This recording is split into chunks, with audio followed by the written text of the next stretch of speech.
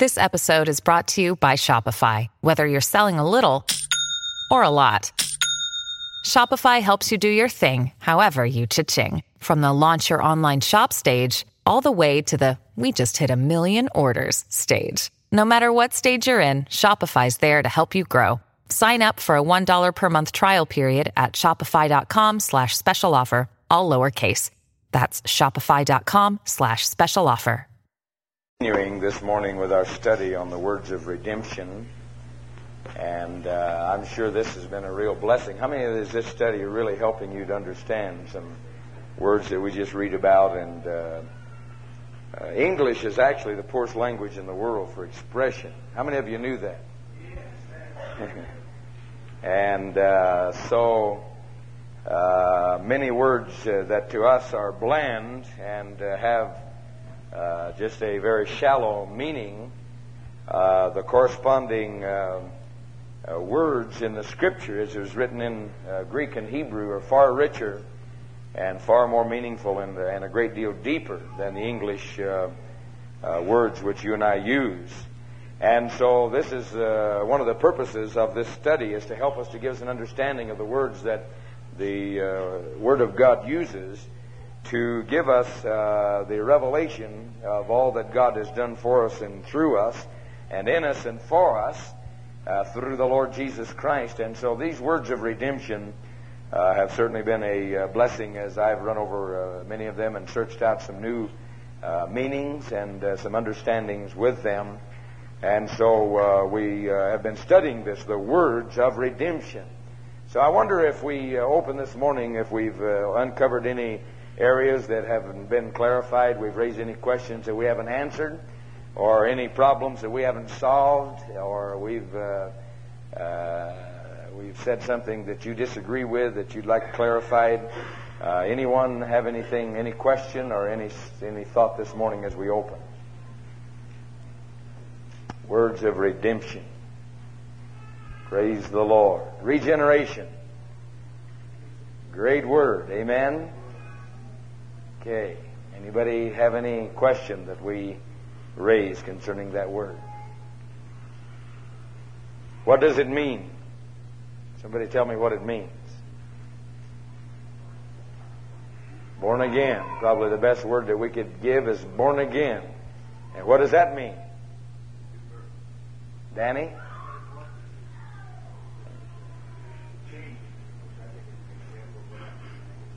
Okay, metamorphosis, Danny says, is a changing, is the best example of being born again. What does that word literally mean? I was just thinking about that this morning when I was... It changes an insect. You have a place where it looks different, it acts different, it changes, it went in something open, it comes out something beautiful. Okay. Regeneration means a change, a fundamental change, which the word for that in the Scripture is, there's several words that are exactly identical, transfigured, changed, born again. All of these have exactly the same tenses, and what it really means is that it's a change.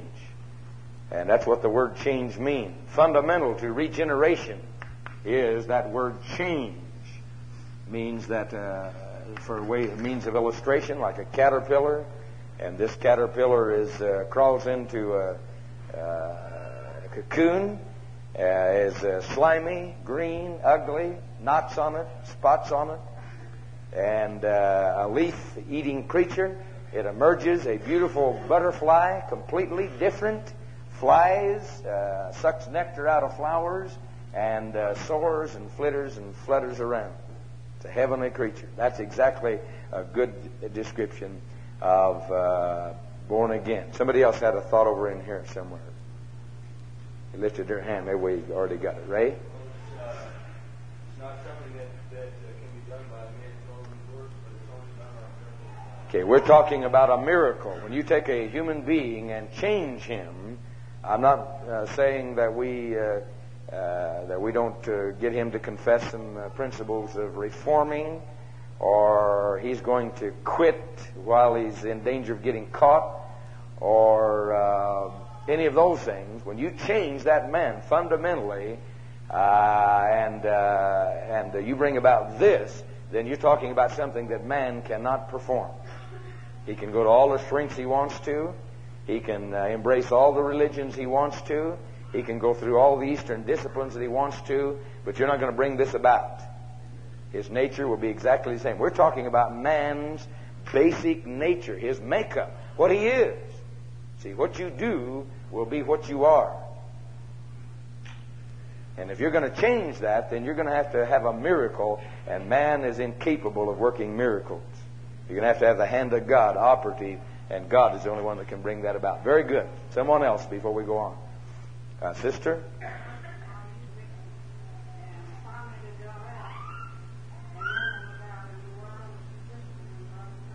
Yes. Very good illustration. Someone else. Tom?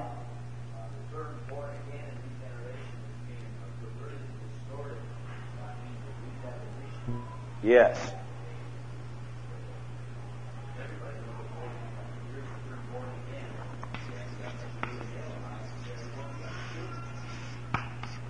Now, we're not talking about a doctrine. We're talking about reality. See, salvation is not involving doctrines. And when we're talking about being born again, we're not talking about a cliche that is popular in a presidential year. We're talking about something that you have either experienced or have not experienced. And it's something that must have transpired. And in reality, it is not a doctrine. It is an experience. And redefinition. See, many people, when confronted with the term born again, rather than face the reality that they have never been born again, they will redefine it in light of their own creedal statement or organizational stance. And thus missing the entire experience and destroying the power of the Word of God. So redefinition covers a multitude of sins, and we are not trying to redefine. We're trying to discover what the Bible means when it says born again or regenerated. Yes. Very good. Someone else. I had another hand back here somewhere. Phil?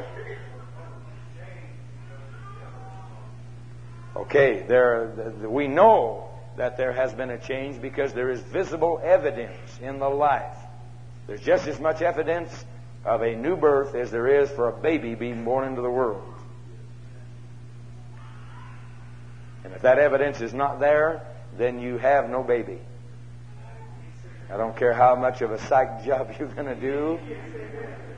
You can use your imagination and you can dream around, but until there's a baby, there's no baby. When there's a baby, there's a baby. Jesus said, a man born again. Until there's life, there has been no birth. Life. That would be the best definition of what Phil said. We're not talking about doctrine. We're talking about life. And that change that's transpired issues in life. Lifestyle. Someone else. Very good. Insight.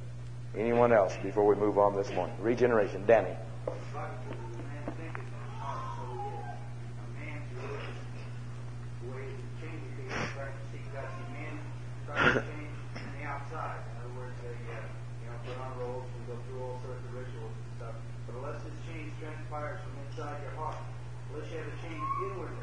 Yes. The Bible says he that is a Jew is one that is a Jew inwardly. Yes. And when Jesus makes a change in your heart, these outward things just fall right into place. Right. You don't, like you said, you can't dress up a pig and make it start going back in the mud unless you change his nature by having this circumcision of the heart, like the Apostle Paul called it. Right. There'll be no change. See, psychologists and etc. are dealing with the symptoms of this nature.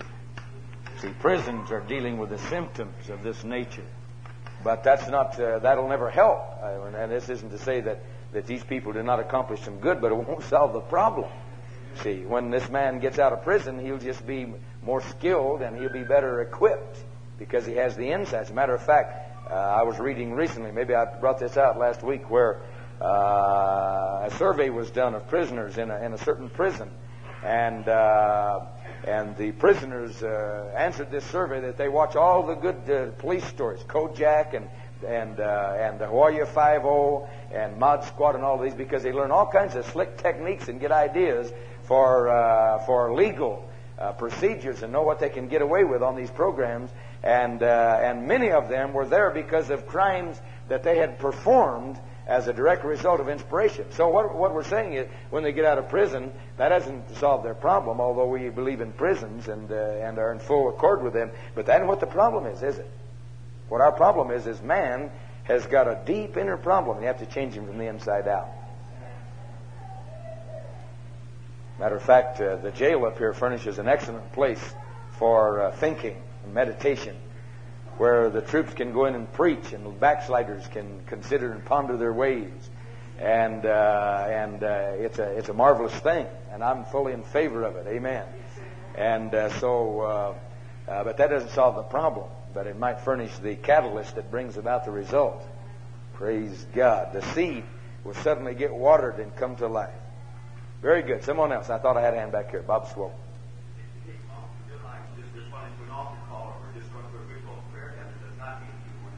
Yes, the outward mechanics do not bring about the inward result.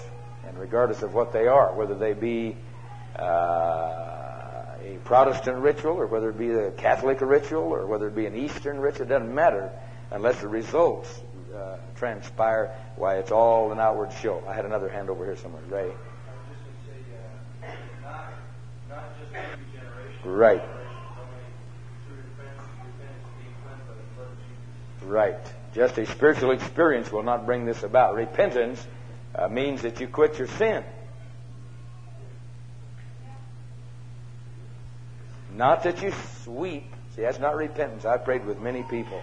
It just, the snot and tears are abundant.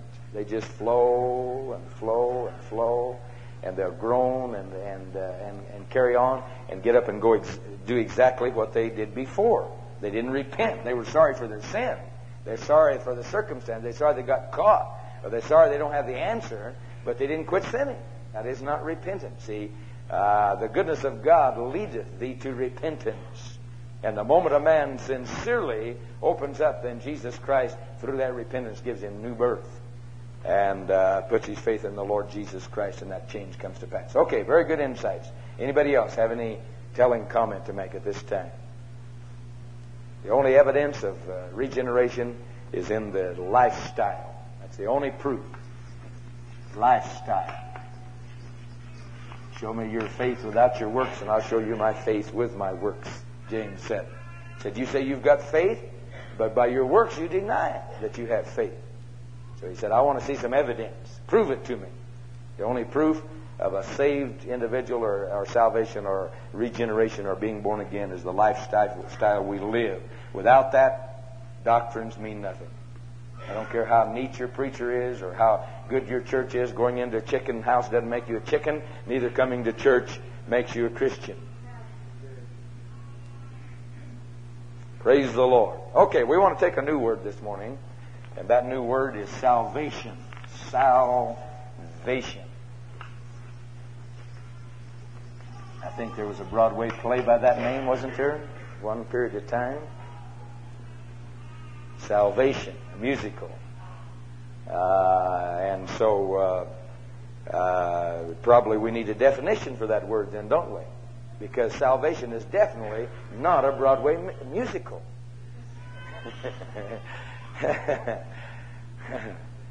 Were they down on the Tempe campus when Jed Smock and Mike Maston were preaching? Why, this guy that got all vile, and they're preaching about Jesus Christ. See, the only thing that'll bring about regeneration is the preaching of Jesus Christ. You're not going to do it by a denomination, a cool religious rap. There's only one thing. I'm not ashamed of the gospel of Jesus Christ, for it is the power of God unto salvation to everyone that believes, to the Jew first and also to the Greek. And the preaching of the cross is foolishness to them that are perished, but unto us who are saved, it is the power of God. And so they're preaching Jesus Christ, and this guy's vile, and he shouts out, Jesus Christ is a rock star. Well, I beg to differ with you. We don't have any evidence that he even ever picked up a guitar.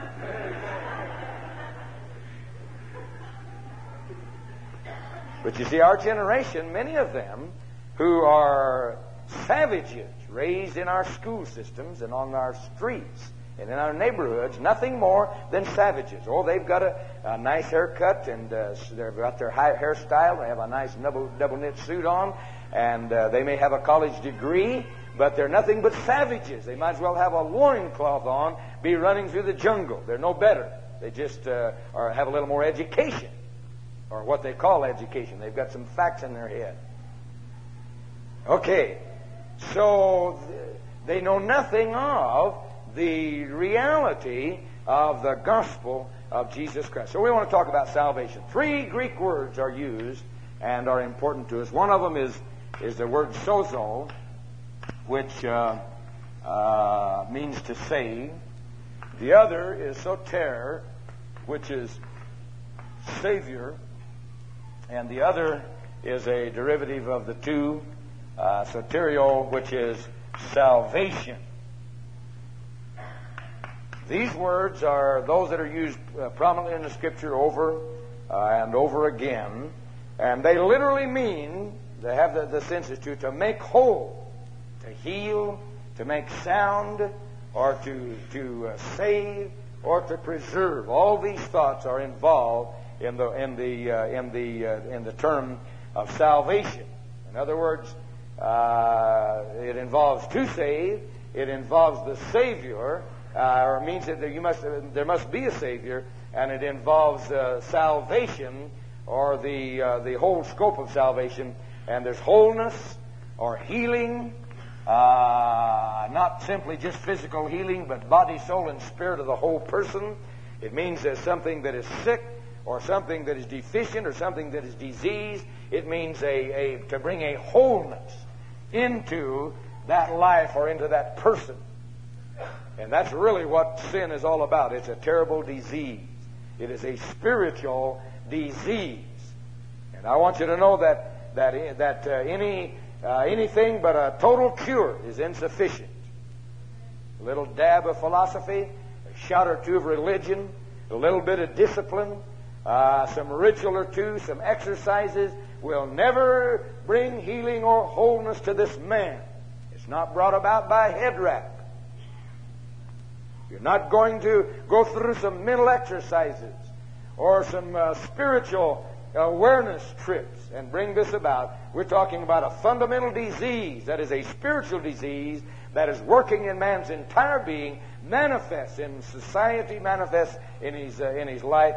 And what he needs is he needs to be saved, he needs a Savior, and he needs the whole scope of God's salvation. He needs healing and wholeness, and this is what is involved. Now, the Christian, the Bible tells us, is a person who has been saved from the guilt and the penalty of sin. He's not trying to be.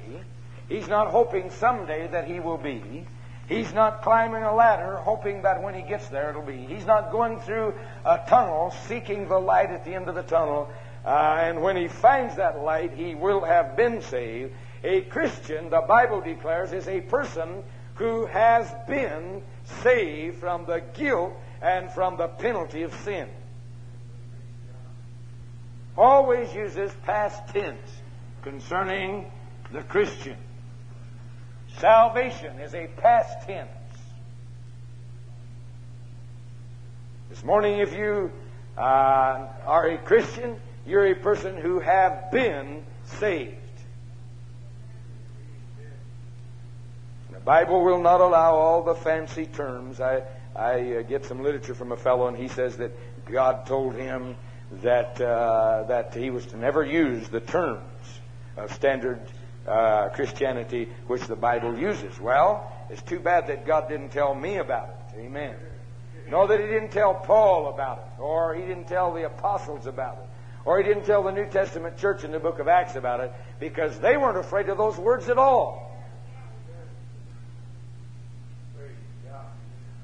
They just used them freely. They just belted them out, looked everybody in the eyeball and said, you know what, you need to get saved. See, we're in a whole generation that there's a cool rap that, don't tell people they need to get saved, you turn them off. Well, that's too bad, isn't it? What our generation needs is a confrontation that'll stir them down deep inside and bring them to an encounter with the Word of God. See, our cool rap does not bring about this tremendous miracle in man's soul. You talk all you want to, but beloved, it's the Word of God that is quick and powerful and sharper than any two-edged sword, piercing even the dividing asunder of the soul and the spirit and of the bone and the marrow, and it is a discerner of the thoughts and the intents of the heart. See, it's God's Word that does the work, not our phrases. And when I hear somebody preaching, I want them to get this book out. Amen. This book that has been assaulted, this book that has been attacked, this book that has been shoved aside, this book that has been discounted, but yet is being preached, and as it is preached, brings about miraculous transformations of human character. I want to hear somebody talk about the book. Tell me about the book. What does the book say? Say, well, what I think. I don't care what you think. What does the book say? See, we're talking about heaven or hell. We're talking about eternity. We're talking about salvation or damnation. What does the book say? And the book says, saved. Conversion is insufficient for that term.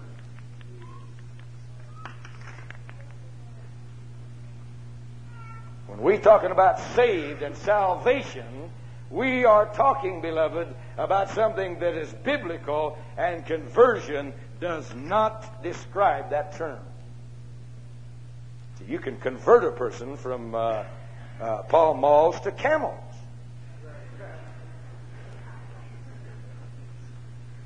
Or from speed to acid.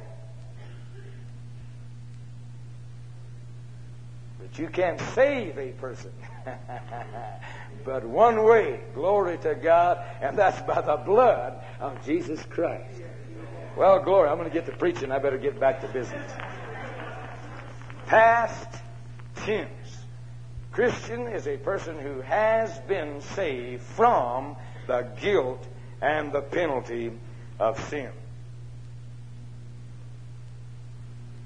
Justification is the word that we need to come to grips with as we talk about salvation, because that's what's involved. Justification. Big $40 word. Justification. Justified.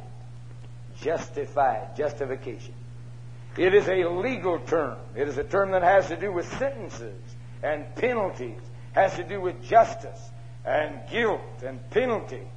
And literally, this word is the best way you could remember it, is just as if I had never sinned.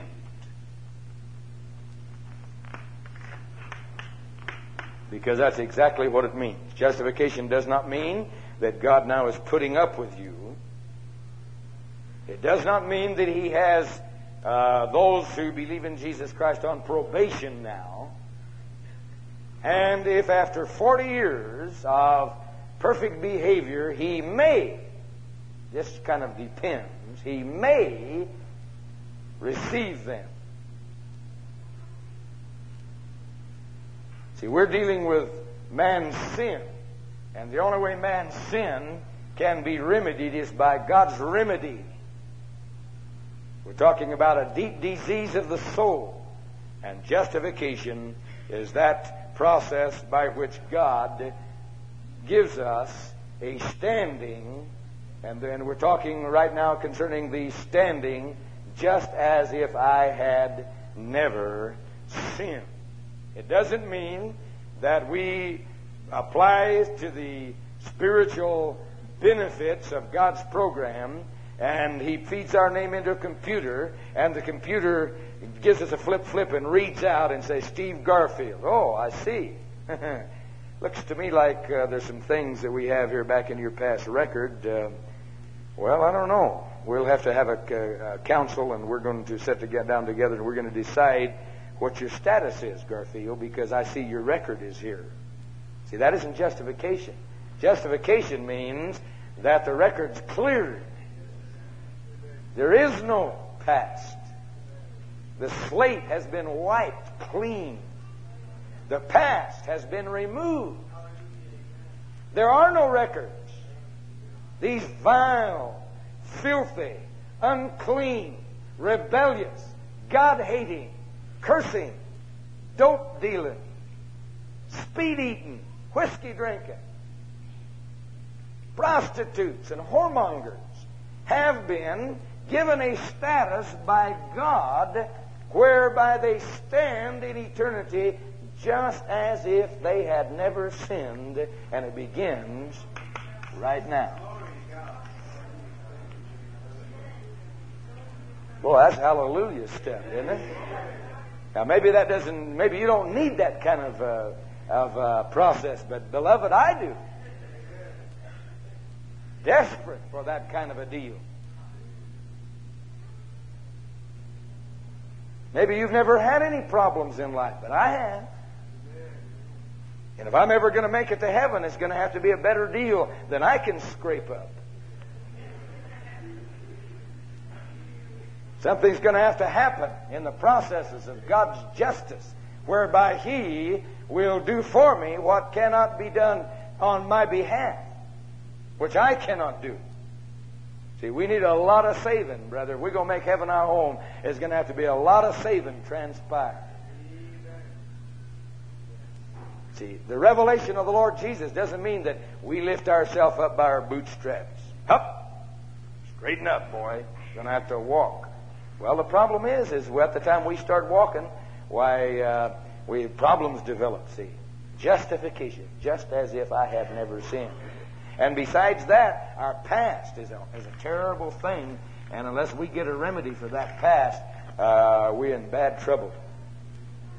Okay, I saw questions going up all over the place, and we'll probably answer them in a minute, but let's see, maybe there's some that are pertinent. Ken? Yes. Now, what happens when we accept Jesus as our Savior, this born-again experience is a process, and our nature changes, these things transpire? Yes.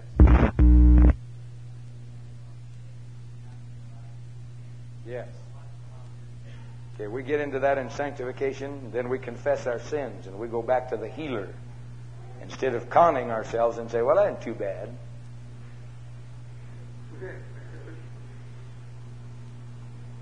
We come back to the source and get healed. But the beautiful thing, and we deal with that in sanctification, is we don't just get forgiven.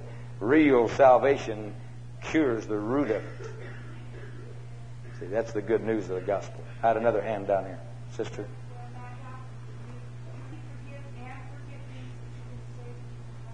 Definitely. Amen. Buried in the sea of forgetfulness. Justification. See, we're talking about justification. See, it doesn't mean that but we're going to get into the grips of that when we get into sanctification, because this bothers everyone. It says, okay, here's a clean slate. Better keep it clean, Garfield. One move, and my fly swatter is ready.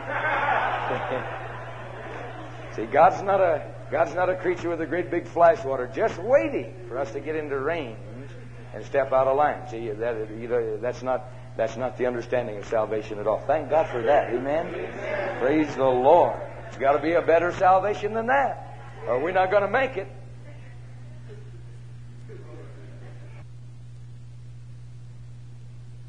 One over here. Quickly. Luke 7:50. Dave Burke. 1 Corinthians 1:18. Romans 5:1. Sister Kathy. Romans 5:9. Sam. 2 Timothy 1:9. Brother Danny. Ephesians 2:5 through 8. Sister Pringle. Ephesians 2:5 through 8. See, man must be free from the just punishment which God's judicial nature or His justice demands. See, justice demands that there must be a satisfaction of God's justice. But he must be freed from that in such a way that he is reconciled to God without fear. And God's justice is satisfied. See, we're talking about justification. Freed from the penalty. Justification. Freed from the guilt and the penalty sin in such a way that he is reconciled to God without fear, and God's justice is satisfied.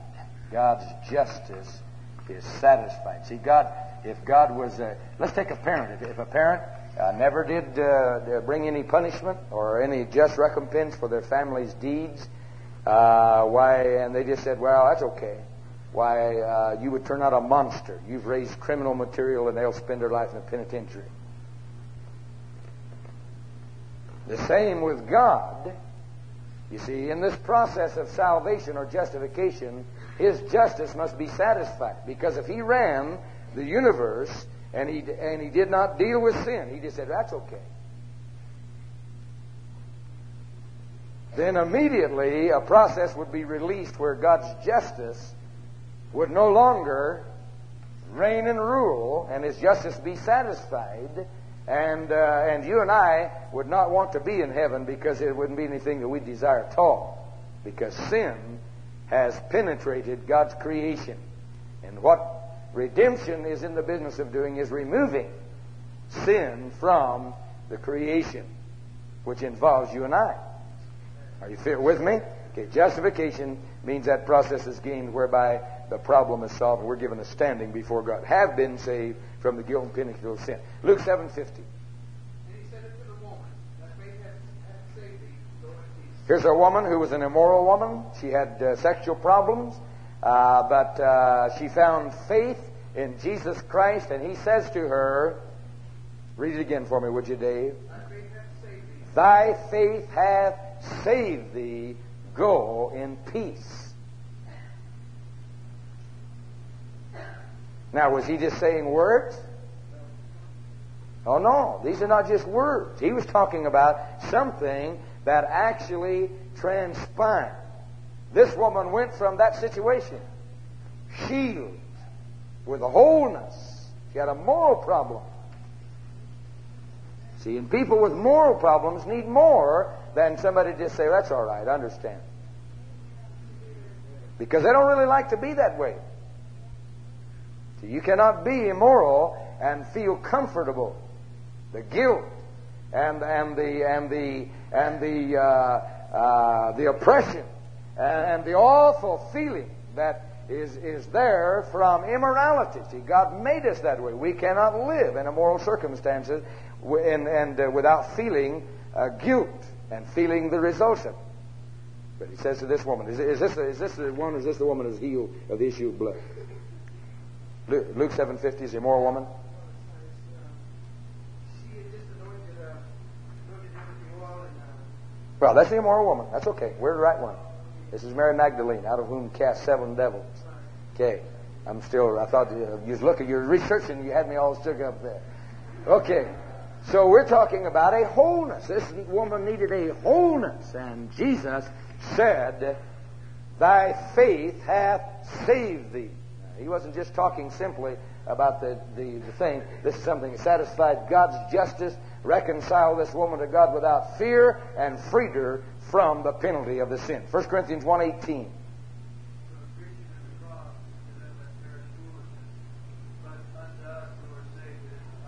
The preaching of the cross of Jesus Christ, where Jesus died in the place of sinners, satisfying God's just judgment, paying the price. To them that perish is foolishness, but to us who are saved, it is the power of God unto salvation to everyone that believes. Becomes a reality, and that salvation enters in and changes that person. Very good. Romans 5:1.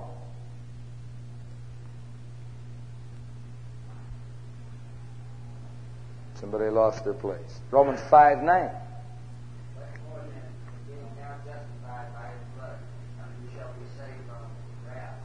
Much more than being justified by his blood, as if I had never sinned.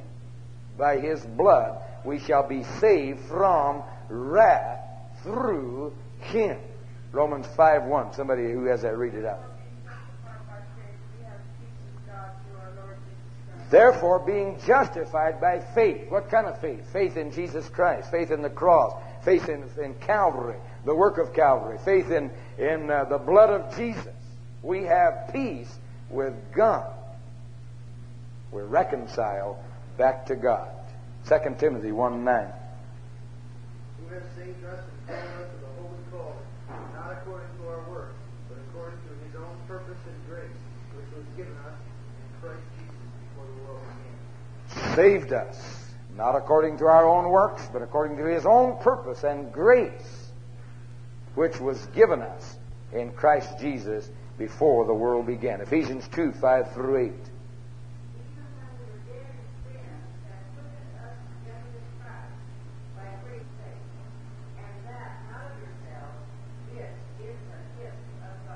That's one of the greatest passages in the Word of God, is Ephesians 2. Starting with verse 1, says what we are. We walked according to the prince of the power of the air, and we're the children of wrath. But God, verse 4, who is rich in mercy, for his great love wherewith he loved us. Now verse 5, this is the grabber. Even when we were dead in sins and trespasses, has made us alive in Jesus Christ. Not waiting until probationary period. Said, if you're going to straighten up for 2 weeks, Bert, I'll see about it. I'll talk to you about it. We'll negotiate. Not saying if you walk for 6 months, Duke, we'll see about it. But while we're in this condition, we are dead. At that point, this justification transpired, and God gave us life in Jesus Christ, and has raised us up in Christ Jesus, and so on and so forth. Okay, we're talking about a legal and a forensic term. This has to do with court stuff. This has to do with justice. This has to do with satisfaction of the penalty, you see. We have 3 more scriptures, and I want to get those, and then I want 4 more, and then we'll open for discussion. Romans 3:24. Someone over here. Margaret, Romans 3:24. Romans 8:30. Brother. Romans 4:25. Bob Swope. And Titus 3:7. Sister Mayo, Titus 3:7. Legal and forensic term. Has to do with court. Has to do with justice. Romans 3:24. Justification.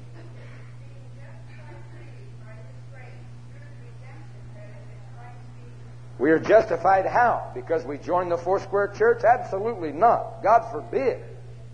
We're saved how? Because we listen to Mitchell preach? Lord, deliver us. We're saved how? By His, justified by His blood, through the redemption that is in Christ Jesus. Thank God for that. Amen? Okay.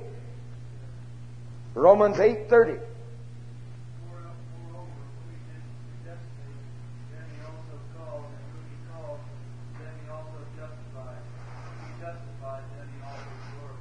Them he also justified. Past tense. Did you see that? Okay. Romans 4:25.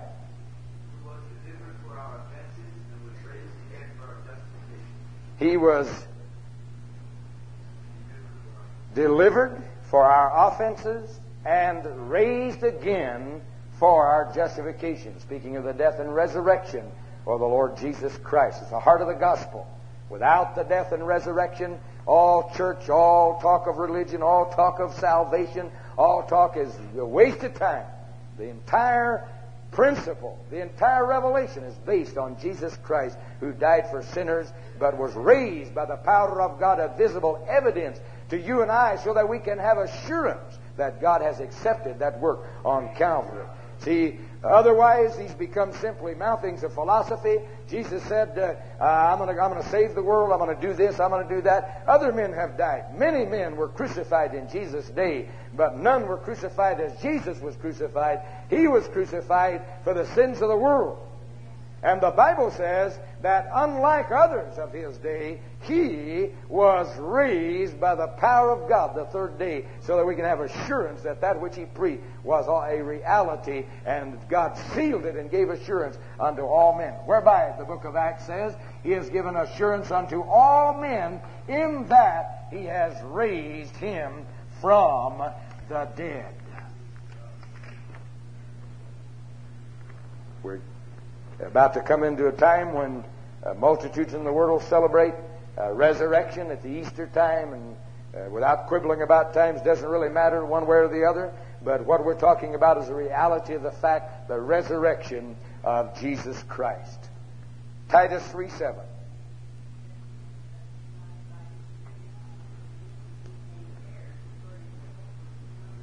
Being justified by His grace. We'll deal with that word at a later period. And we're made heirs, justified by His grace, justified by faith, justified by His blood. Do you get that? We're coming over and over again. Okay. So here we have, then the Christian has been saved from the guilt and the penalty of sin. Okay. Before we go on to the next thought, is there anyone who has a question right at that point that we could answer? Christian has been. Dave? You talked about before about Christ as our mediator, and said before people gather our God, while Satan sins, before God is our accuser. Yes. Is this justification that makes Christ that much more powerful than Satan in the fact that we are justified through Christ by believing? Yes. But the mediatorship is something that happens momentarily, and we're dealing with this with the next segment of ways that we are being saved from the habits and the dominion of sin. See, we've talked so far about the legal penalty, the guilt, or in other words, the justice of it. But we need more than just a standing. We've been talking about standing. See, is that we have a standing of righteousness, or we have a standing of justification. But we need more than that. See, that'll never satisfy us, and we kind of overlapped there a little bit. I got to preaching. That'll never satisfy us, because a drug addict wants free from his drugs. He doesn't just want somebody to say, that's okay, you're forgiven. He wants healing, doesn't he? He wants to be made whole from it. And so this is where the mediatorship comes in, is that we are being, the Christian is someone who is being saved from the habit and the dominion of sin. This is why a lot of people will come into a church and they get saved. They're wonderful. Their experience is real. But pretty soon they find out that among the body of Christ that there are a couple of heels.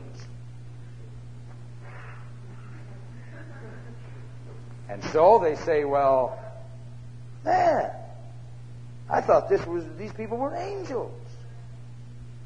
You've seen some pictures where everybody that's supposed to be a saint and they've got a halo around their head, you know. Well, I have news for you.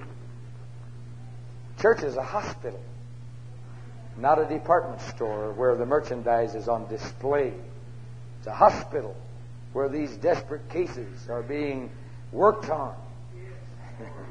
It's a body and fender shop where these wrecks are being bought and burnt and welded and sanded and scraped and beat on, in spiritually speaking, and brought back to conformity.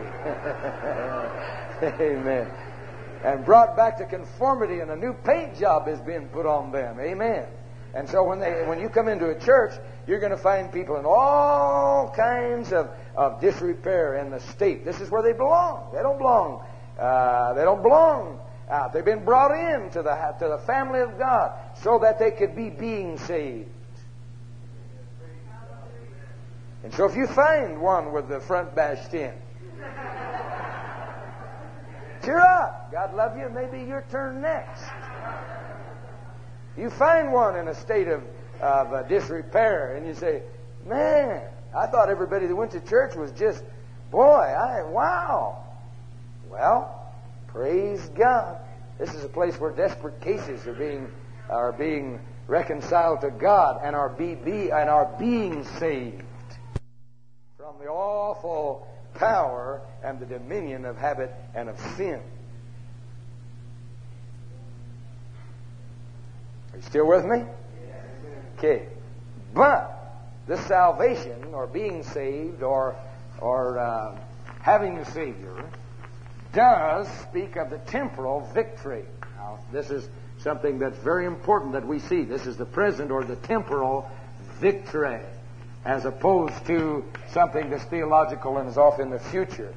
In other words, this is something that God promises to believers, is that He will give us victory over sin. The actual outworking of that sometimes is a period of time, but this is what God gives us a promise of, and I wouldn't want anything else. I'm glad that I don't have to be the person I am today.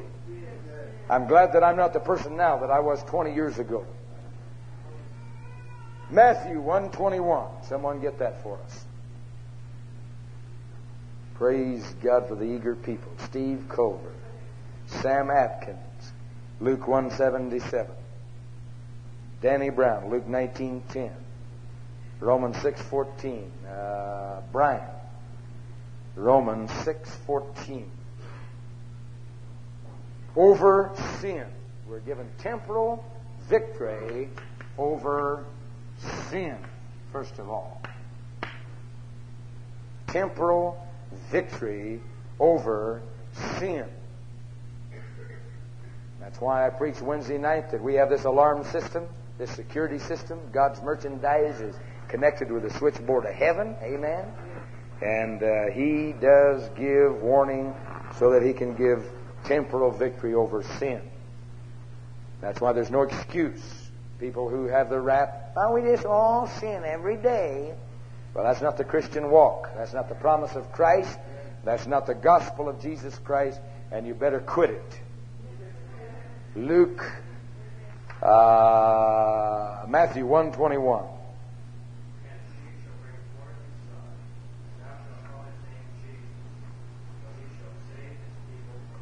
The angel promised unto Mary, and she shall call His name Jesus, for He shall save His people, not in their sins, but from their sins.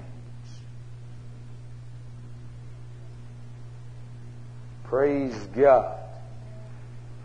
Okay? And Luke 1:77.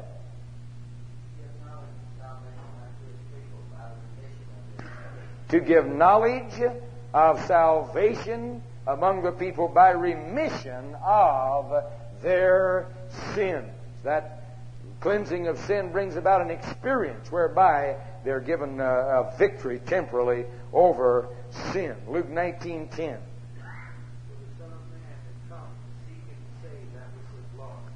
For the Son of Man has come to seek and to save that which was lost. Those who are lost in sin are found in the present hour and are given victory, temporal victory over sin. Romans 6:14.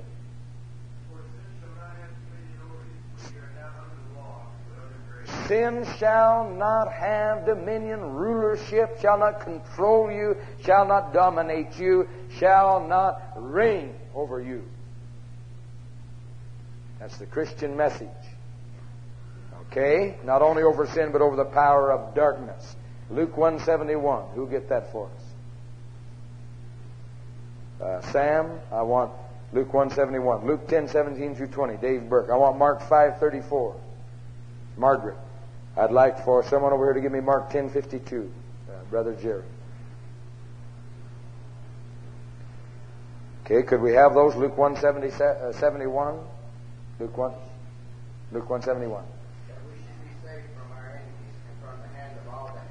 That we should be saved from our enemies. This was an Old Testament prophecy that was prophesied and picked up here in the gospel and proclaimed, and the Jews did not fully understand God's plan of salvation, and this is why Jesus' disciples said, when are you going to overthrow Herod and Pilate and get rid of these guys and establish the kingdom? See, they were thinking not in terms of the spiritual, but they're talking in terms of the secular. And so, but nevertheless, the principle is there to give us deliverance from our enemies. The greatest enemy we have is sin. It's not our local internal revenue agent who wants us to give an honest report. Amen? It isn't our mother-in-law. It's our sin. That's our greatest enemy, is our sin. Okay. Luke 10:17 through 20.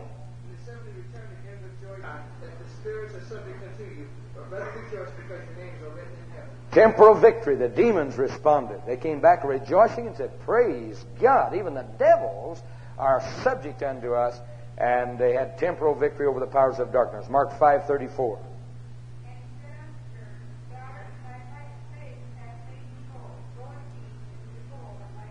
Here's a woman who had a sickness, and as she touched Jesus, he turned to her and said, "Daughter, thy faith hath made thee whole." That word again, sozo, wholeness.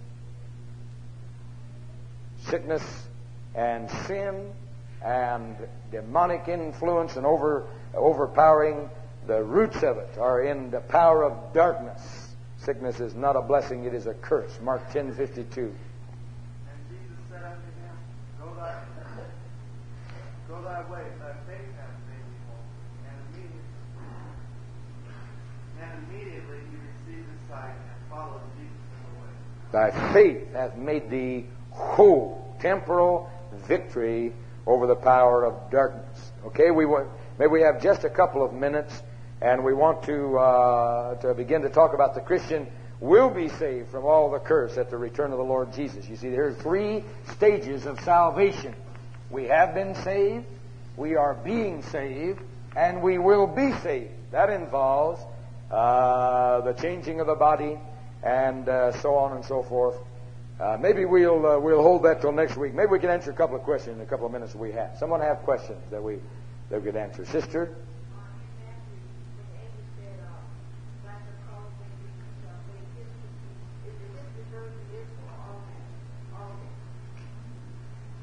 Say that again, sister. I wasn't listening real close. Yes. His people are those whose names are written down in the Lamb's Book of Life. Those who are born into God's family. Those who have received the adoption of Son through faith in Jesus Christ. Those who have experienced, not by works of righteousness which we have done, but according to His mercy, He saved us by the washing of regeneration and the renewing of the Holy Ghost. His people are those who believe. We find this out in the Revelation, that they're not all Jews who are of, not all Israel who are of Israel, but in Isaac shall thy seed be called. The children of the promise are the heirs, not the children of the flesh. These who are connected with Jerusalem, which is above. Okay, another hand I had back here somewhere, brother. Temporal means the present. This is the visible. This is now. This is down where we live. It has to do with B.O. and brushing your teeth and eating food. This is the temporal, natural, physical world in which we live. See, there's too much religion's head tripping. We're gonna transcend, and we're gonna be up here. You see, but the whole revelation of Jesus Christ, as I spoke last week, is Christ in you, the hope of glory. God does not take us and we are up in the area, the ethereal spirit world somewhere in the non-realities. But we are here, and God comes down where we are and makes it a reality. And so salvation, we are being saved now from temporal sin. This is right now. See, there's too much of religion is someday.